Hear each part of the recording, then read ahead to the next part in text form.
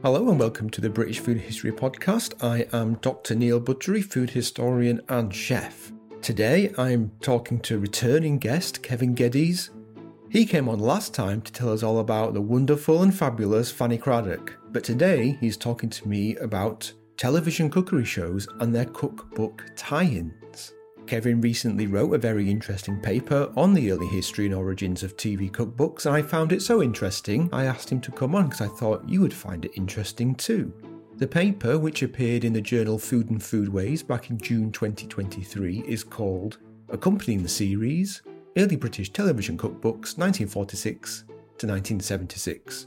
It's free to read, and I'm sure many of you will want to read more. The link is in the show notes. It's funny, when I read the paper, I realised just how important these books are for my own interests, which became a hobby and then eventually a career. I've got great memories of watching TV cookery shows and cooking from the books that were tied into those shows, and I'm sure there's many that you hold dear as well. And of course, like anything, these things have a history. Someone had to come up with the idea in the first place, and it didn't happen immediately, and this is what we're talking about today.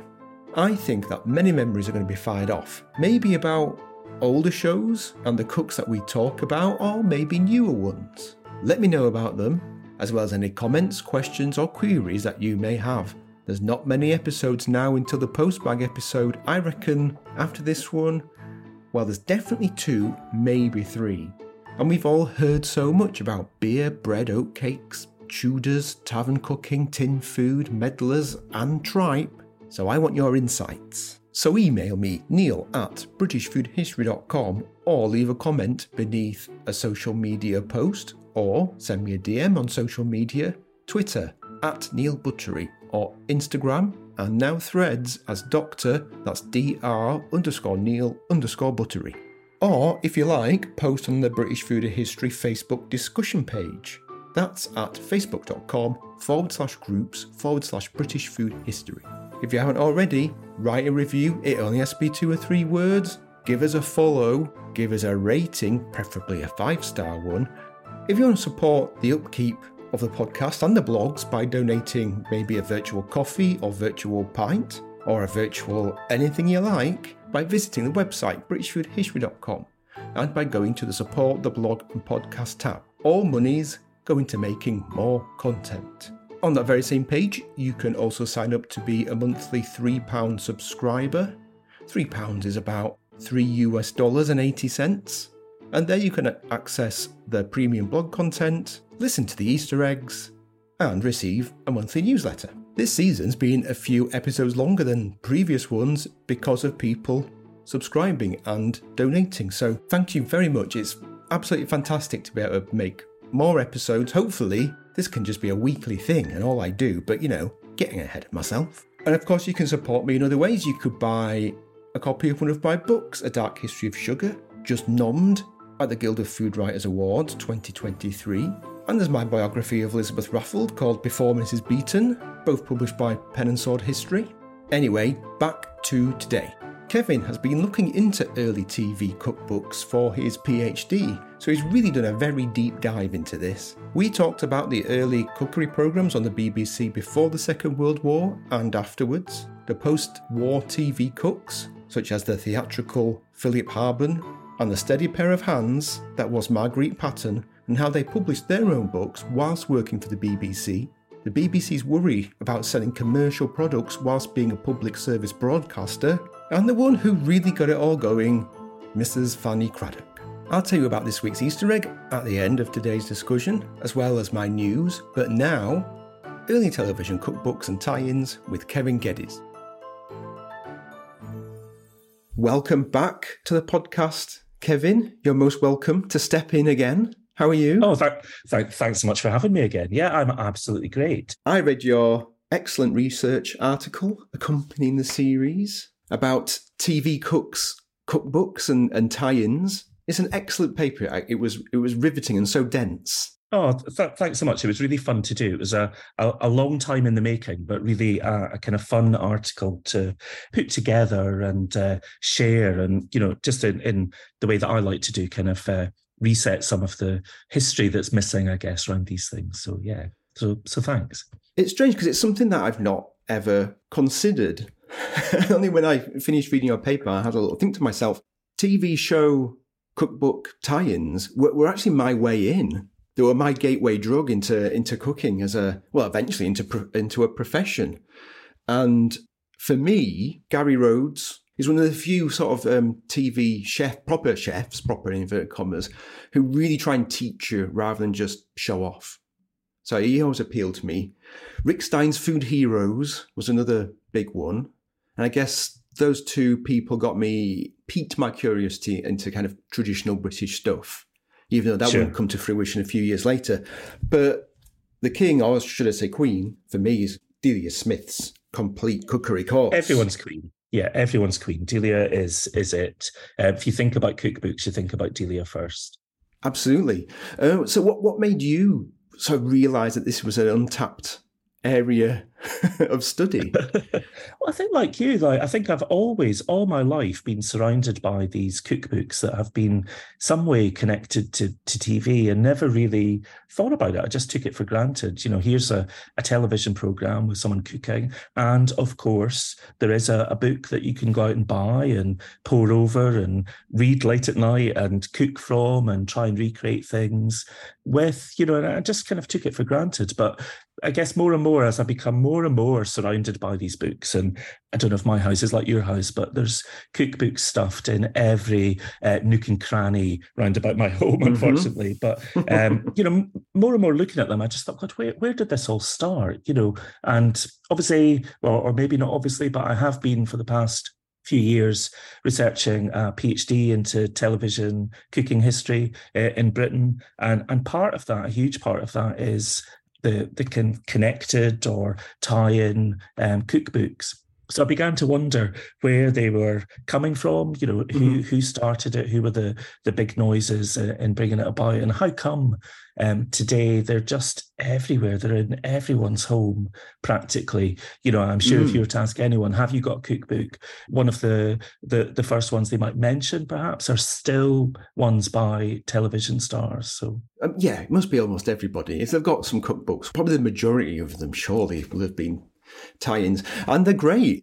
So where do we have to travel back in time to kind of begin our story of TV cooks and their cookery books? As I say, it's a really, really complicated situation. So television started in Britain in 1936, and, you know, for the few years before World War II, there were various people cooking on TV, but they were invited primarily, not always, but primarily to cook on TV because they had cookbooks. They were already established and kind of well-known. People maybe had their books or maybe had heard of them. And certainly they made a transition from radio to TV. So they weren't looking to television to, you know, launch a career. Sure. It was quite the other way around. And it kind of makes sense because very few people were watching TV before the war.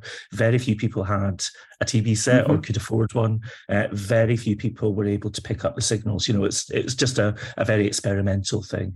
So it was generally people who were already established who were there. But after the war, things changed a little bit. Television took a break for the war because it was seen as a potential propaganda tool that people could misuse. Sure. So they just switched it off completely. But when it returned in 1946, things had changed. Rationing was beginning to come to an end, food rationing, but also paper rationing. Paper had been heavily rationed during the war. So people were able to produce more written material and published material, and just the two things started to go in tandem. So really, my paper really just focuses on after the war, really gives some context before the war, but the post-war period is the most interesting time for me to see that development of TV cooks and their cookbooks. I guess the first person that we kind of look at or look towards is Mr. Philip Harben. That's right. In my paper especially, he's the first person that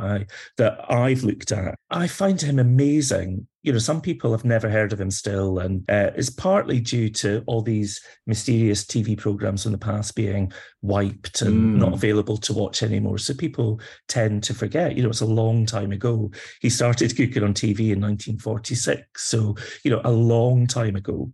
But he came from a very theatrical background. His parents were both in the theatre, and he was really into publicity. And, I have to say, it seems that he had quite a sharp ego, really, and from the get-go wanted to be a personality, a celebrity, I guess. So was very eager to get on TV, and couldn't really understand why the BBC were pushing against his ideas to have cookbooks connected to his programmes. He thought it made perfect sense. It made perfect sense for him financially, because he felt that the BBC didn't really pay very much for the TV shows.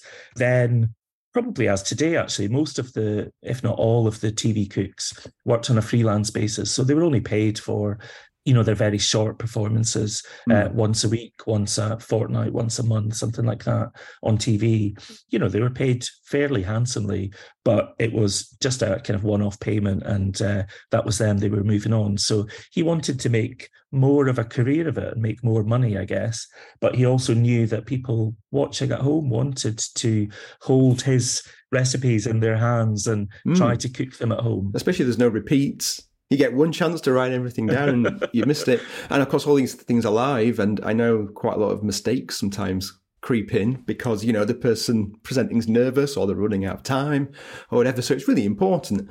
Were the BBC just worried that this would just appear as some kind of commercial endeavour and it would go against their ethos? Yeah, it's really, really complicated. And the BBC in history, as they are today, I guess, a really complicated organisation and really conflicted by a lot of the things that they do. So, the BBC today would still say that they struggle with commercial ideas because they've got this public service broadcasting ethos. And it was the same back when the BBC started and when television started. But, having said that, they did produce some commercial publications, most notably things like the Radio Times or the Listener magazine, which included recipes, but they also produced books and pamphlets that gave details of their talks and recipes and things like that. But it was something that was more educational. So the BBC then, same thing today, split into very different departments. So the cookery programmes were seen as light entertainment or women's programs, but the books were published by the education department, and they were quite saw themselves as a little bit more highbrow, if you like. They did publish one or two cookery distinct publications in the 20s, 30s, those kind of times before TV. But yeah, they were a little bit nervous about people coming on TV and using TV to promote themselves, and were kind of running a bit scared about what that might mean for them as an organisation. Hadn't really cottoned on to the fact that it might actually bring them more of an audience and more people watch the programmes.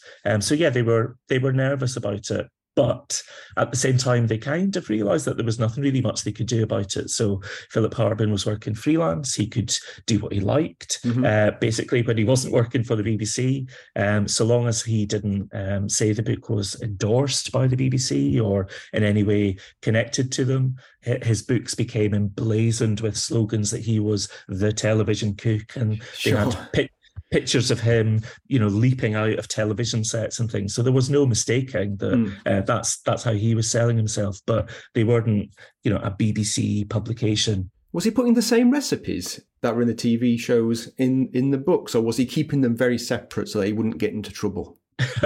He did a bit of both. I mean, basically, there was nothing the BBC could do to stop him if he did all the recipes. They were all his that time, and still today, the cookery presenters were just basically asked to fill time. Could you come on Tuesday and cook something seasonal? And, it was up to them to decide what to do.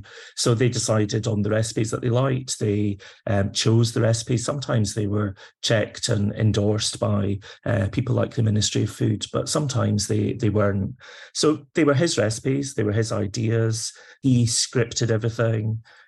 He even on his television programs. He even decided what music was playing and, what the set might look like. So he was very much in control. So he's producing it and directing it to some degree himself. Yeah. And the BBC were just delighted because they were able to fill up this space and, didn't really have to do too much and ticked a little box that said, women have got fancy programs now. That's great. So he wanted to take that to Cookbooks. He was very careful never to exactly copy the format. So if he did a series, he did series on, learning to cook, cookery lessons, he called them, or he did a series about old British traditional recipes that he travelled around the country collecting.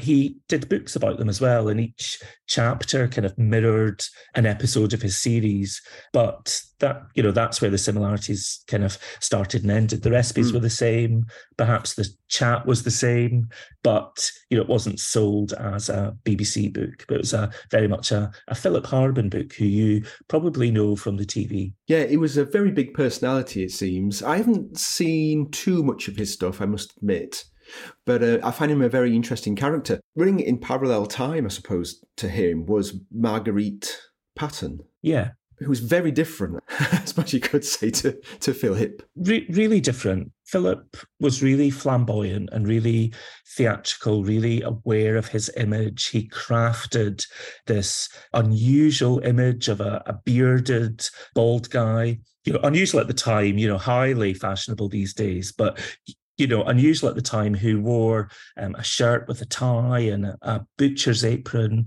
He was kind of unmistakable on TV. If we think about the kind of tiny TV sets and the really poor images, he would really stand out in black and white. Marguerite Patton was asked if she could appear as a very traditional housewife in kind of flowdy frocks and pinafores and stuff like that. And she was tasked with appealing more to housewives at home. And actually that's the kind of cook that she was. She loved to demonstrate and teach people and kind of get their recipes too. So she became quite famous in the 40s and 50s for cooking recipes from people at home. They would send in the recipes and they would sometimes join her in the studio. So she did do a lot of cookbooks at that time as well. And in the same way as Philip Harbin, she would say from television, Marguerite Patton, but she was more scared, I think, of the reaction from the BBC than Philip was. He was quite brash about it. Sure. Marguerite, from the notes and files that I've been able to access at the BBC, she kind of went along with whatever the BBC asked her. So if they said to her, please don't publish that book, or please don't mention that you're on television, she would be concerned that her livelihood would be impacted. I suppose Philip Harbin would just try and work a way around it. I just have to be a bit more sneaky. Yeah, he was more creative. He's more innovative. I guess that's the kind of entrepreneur in him. Marguerite Patton was very different and very kind of steady pair of hands. She's become incredibly well known because she just kept going. She kept writing and publishing and republishing and regurgitating all her cookbooks, well into later life. She had hundreds of books. She's a legend. Legend of TV and print, really, isn't she? I mean, if any listeners haven't come across Marguerite Patton, you need to go and check her out. She's fantastic. Absolutely, and quite rightly, but she's remembered now primarily because of that longevity. So she wasn't all that popular initially on TV, and she wasn't all that well known. She wasn't all that well liked initially within the BBC either, but she was, as I say, a steady pair of hands who kept going and became a kind of much loved national treasure. But Philip Harbin was much more in there and like, I will do business, I will make money, I will change things. So a real contrast. They cooked on TV together. Oh. There were three of them actually in the 50s, Philip Harbin, Marguerite Patton, and my other favourite, Joan Robbins, who didn't get involved in all this nasty business about cookbook tie-ins. She did a few, but she had other things going on. But yeah, Marguerite and Philip were the kind of main concerns, I suppose, in the 50s. I suppose Philip is kind of cooking as entertainment. Marguerite is cooking as well, home economics, as education. Yeah, and that's very much the view. And at the time, the BBC again were quite conflicted about that. I guess a lot of my answers to your questions here are going to be the BBC were quite confused and quite conflicted by things. They weren't sure if cookery was entertainment or education. Perhaps they still haven't worked it out. Perhaps there is no easy answer.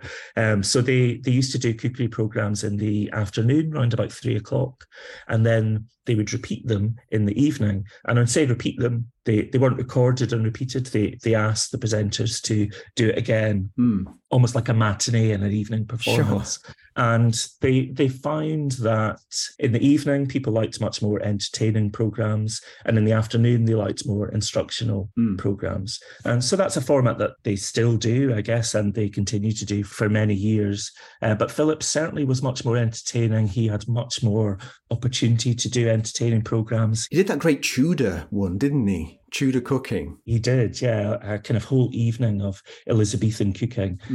I was going to say, and I'm not sure that she would probably thank me, but he reminds me a lot of people like Annie Gray. He, at the drop of a hat, would get into a costume and, liven up a performance by returning to history.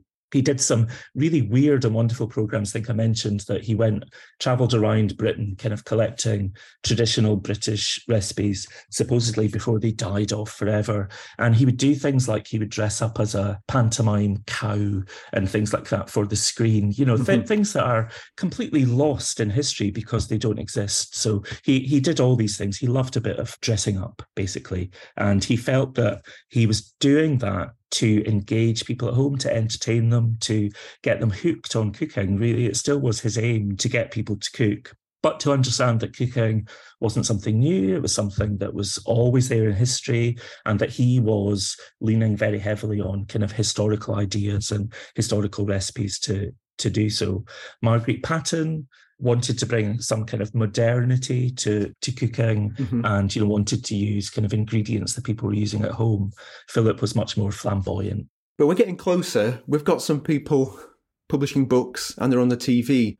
Who was it who actually managed to get the BBC to publish some things together? Well, it was a wonderful woman who was known for her reputation for not taking no for an answer, who had very definite ideas, who really built on a lot of Philip Harbin's ideas of entrepreneurship on TV. And that was my very favourite, Fanny Craddock. Of course. I've written a lot about her kind of entrepreneurship, I suppose, but she really did push a lot of boundaries within the BBC, particularly around cookbooks. She just simply could not understand why they didn't want to publish her cookbooks. And she had a very different take on it. Philip Harbin wanted to publish cookbooks primarily to make money, primarily to sell cookbooks, and to be known as the kind of first and foremost cook in the land, in a kind of very Jamie Oliver kind of way. He wanted to be everywhere and have his hands in everything. Fanny Craddock initially wanted to sell cookbooks just to keep her career going, really, and she wanted to use the kind of enormous sales that she knew cookbooks could have. It was important to her to connect with the viewers because, for starters, she was being infiltrated with people saying, can I have the recipe for this? Can I have the recipe for that? So for practical reasons, and I guess as proof that it needed doing, she was kind of submitting all this as evidence. The BBC was just still scared. Yeah, and, part of the reason that they were a bit unsure is that some of the evidence that she submitted, I'm not sure was real evidence. I've seen the evidence, and it's all typed in a very similar way to her own letters. And some of the typed letters jump around in the same way that her own typewriter did. Okay. So I'm not suggesting that she made them up, but she certainly gathered a huge deal of correspondence from people, and she knew that she, as you say, connected with the audience at home. And they, in her words, were begging for her cookbooks and her recipes. And she just simply knew that she could sell many, many, many. She had published cookbooks and she'd sold many cookbooks, and she was in demand from various publishers. So it wasn't that she couldn't publish cookbooks and couldn't sell them. They sold in huge numbers. But she wanted the BBC to publish her cookbooks and to have that kind of stamp of, this is a BBC publication. Before that, when she was receiving all these letters and all that kind of stuff, she would type out her recipes herself and get them duplicated and send them out under her own steam to people who wrote in. Just to convince the BBC that there was a market. So she kind of did all the market research herself. And she said, look, I've had 10,000 requests that I can't do this anymore. Please, will you publish these recipes? And also, please, will you build it into my contract that I'll write the book and I'll design the book. And of course, my husband, Johnny, can take the photos and he'll need paid for that too. So there was all sorts of connections that she made, but she did cook on the BBC, but she also cooked on ITV, and she was very connected to kind of commercial interests. And part of her drive, if you like, was that she was being paid by producers of aluminium foil, of butter, of ovens, of you name it, whatever she used on screen, she was being paid to do.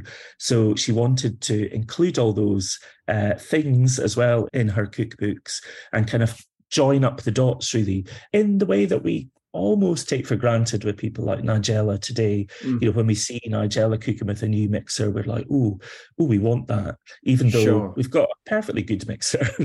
You know, we kind of covet these things. Fanny really understood that. And you can get around it, I suppose, can't you? Because you got to cook with something on a cooking show. Even if you weren't advertising consciously, you're advertising because you got to use something. Absolutely. And it comes back to that kind of funny nature of television cooking programs where the presenters were freelance. Obviously, the TV studios were brand new. I almost said spit new, which is a Fanny Craddockism there, drop into my life willy-nilly. But the studios didn't have, you know, functioning kitchens or kind of any setup really. So almost everything that you see in, particularly in Fanny Craddock's program, she said, oh, it's okay. I'll bring it all in with me. I'll, you know, get my cooker shipped in. I'll get my equipment, my worktop. All you need to provide is the cameras and the lights. I'll do everything else. And the BBC were like, oh, this is brilliant. Here's someone that we're paying to do a show and they're practically making it for us. Of course, Fanny was just rubbing her hands thinking, brilliant, I can promote all the products that I'm being paid to and then write about them too. So she was very savvy kind of business woman, but she used her cookbook sales particularly to make sure that she was offered another series at BBC. So not only was she telling the BBC you could sell loads of these, she demonstrated it. She pushed them so hard that they eventually said to her, okay, just do one cookbook to go with your series. And it was a booklet for her home cooking series in 1965. Just do one and we'll try it. And they ended up printing it something like 27 times, 27 print runs, because they just sold thousands and thousands and thousands and thousands of it. And they sold them and they had to employ people to send them out and, you know, all that kind of stuff. It wasn't just, you know, Fanny Craddock's evidence that viewers wanted it. People actually did. And they purchased these things in droves. Fanny had been paid initially just a contracted fee to put them together. She did eventually negotiate a kind of royalty scheme with them, which was not something that was usual for the BBC, and again caused them quite a lot of concern. But yeah, I believe anyway, although she wasn't the first in any way, she was the first to connect that audience at home with the idea that there could be some commercialism within the BBC that would be acceptable, I suppose, to them and would actually increase their audience, which is really what they were concerned about. So if all these hundreds and thousands of people who'd bought Fanny Craddock's publication at the beginning of the series watched throughout the series. And actually, some of the copies that I've got of those books have, pencil notes in them from people who were watching along saying, she did it differently here, or here's an extra tip, that kind of thing. So just anecdotally, I think that people were using them to watch and then cooking with them. And she knew that. They're very simple books, no kind of fuss or bluster, but they were kind of cheaply produced, sold fairly cheaply, and sold in a kind of mass market way that the BBC wasn't quite prepared for. I was going to ask, was the publication of a tie-in book the way the BBC got Fanny back from absconding to ITV? Because she went to ITV to make the money, but she always wanted to be part of the BBC because of the esteem. That's right. Yeah, that's right. So ITV at the time was still this was like in 1955. She started off on the BBC and she went to ITV, but it was still quite patchy around the country. It didn't have many viewers. The reception wasn't great. The BBC, however, was more or less countrywide. And she made a big effort in the mid-60s to get back to the BBC because she knew that's where the biggest audience was. So yeah, I think it was beneficial for her, but beneficial for them. So she would then sell her ideas for every series. And I have to say, just in the same way, every series that Fanny did, she pitched the idea, she scripted them, she did the recipes, she wrote the cookbooks, all those kind of things together. But the cookbooks went with the programme. So she would say, here are, an idea for 12 episodes of my next series. Here's the book, which has 12 chapters that coincide with that. And they followed almost exactly the kind of format of the TV show. So she did well, the BBC did well. There was kind of a kind of fully functioning thing there that they could free up some space in the Radio Times as well. They didn't have to publish the odd recipe and deal with the thousands of requests for the recipes that weren't published. They were all there. Every recipe that she cooked was there. You could do them again at home. And she made it easy for them, and they found it quite interesting that they could make quite a bit of money from it. I suppose they never look back. Rubbed their hands. It took them a long time, as things changed after Fanny in the 70s and 80s, but it still took them quite a bit of time to get their head around it. And, what we see today is books that are published as BBC books and kind of promoted and advertised, really clearly on BBC by the book. If you go into any supermarket particularly, they have their kind of top 10 books of the week, and 5 or 6 of them will be cookbooks from TV shows.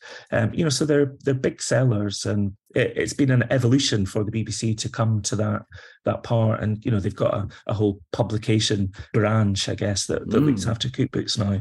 But it wasn't always the case, but certainly not something that they always aimed towards. But I guess they wouldn't look back now. You can't imagine anyone appearing on anything, whether they're the main presenter or not, not having a spin-off tie-in cookbook to go with it. And the BBC control it. That they don't want the Philip Harbins of the world running off and publishing their own books and saying, you probably saw me on TV, here's my book, buy it. They want it to be a BBC book. I've got so many in my collection.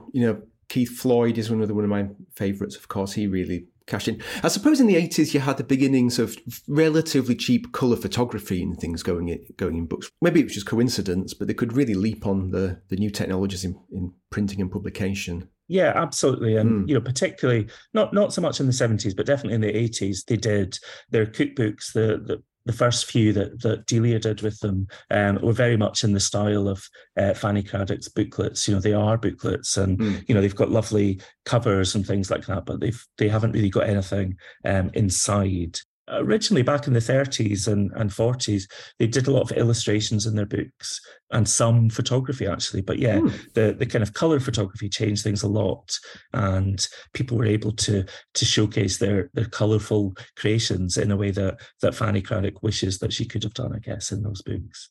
Have you got any favourites that stand out in real life, not professional life? Gosh, is there a difference between real me and professional me? Oh gosh, I didn't realise this was going to be like a counselling session for me as well. But yeah, it's hard to split. I think that my favourites definitely are still kind of vintage books. I love a lot of the BBC publications. So one of my favourites is someone that's almost forgotten is Michael Smith, and he did lots of series about historical cookery on TV. And it was called Grace and Flavour. And he actually did a lot of Elizabeth Raffald's recipes and recreated them. And he produced an enormous amount of books, but it kind of launched into lots of different people like the Cooking Canon and people like that. So I like some of their books too. You know, they're full of like real nuggets of recipes. But, you know, Delia's BBC books are, you know, really interesting as well. You know, they're really great. And they recreate some of the programs that we're still not able to see as well, but they kind of show the formation of her. I love her books. Who else? Well, you know, I guess some of the books on my shelf today are still people like Nigella. You know, I have her books. I love to read her books and cook from them occasionally. Do you think that, I mean, as historians, we don't like looking into the future or even looking at the present necessarily, but with obviously you can also find any recipe that's been in a BBC show or Channel 4 or whatever by going online and just printing it off. It seems to be, though, that this seems to be pretty safe from the internet. I guess it's because people still love to flick through a book. It probably comes down to that, doesn't it? Again, I'm projecting.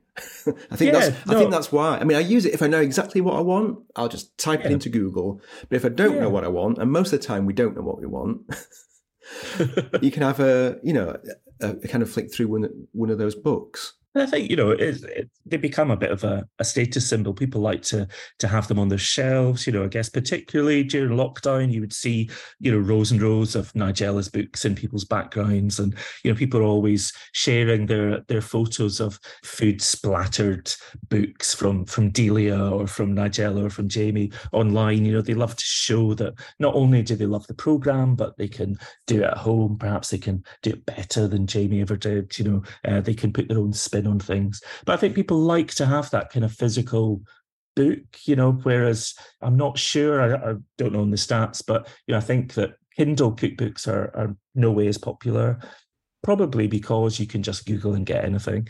Who knows? But people like to have a kind of physical book, particularly the ones that are connected to TV now. Yes, they have the recipes from TV, but they also have a whole host of other ones that aren't on TV. You know, they're not just simply, here's the recipes that you've seen me cook. You know, they're, I was going to say proper cookbooks, but that's not quite what I mean because, you know, I love all these old books too, but they're more kind of traditional in that sense that they stuff them full of loads of recipes that you could try, not just the ones that you see.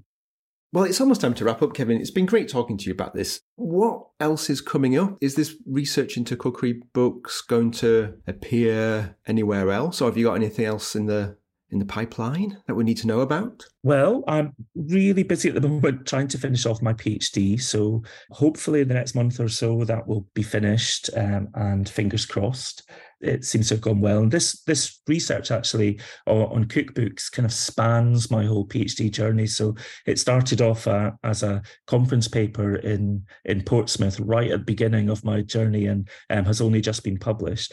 So some of that research will feature in my PhD. And after the PhD, I'd love to go on and write some more books and do more research around TV about cooking. And, you know, I think cookbooks themselves are a really kind of rich resource to kind of look at and reflect on and to see how we're using today. So yeah, I hope so. I think there'll be lots more published from me, certainly, but hopefully new research to do as well. Excellent. Well, thank you very much for coming on and, well, hopefully speak to you again soon. I certainly hope so. Thanks very much. Thank you very much, Kevin.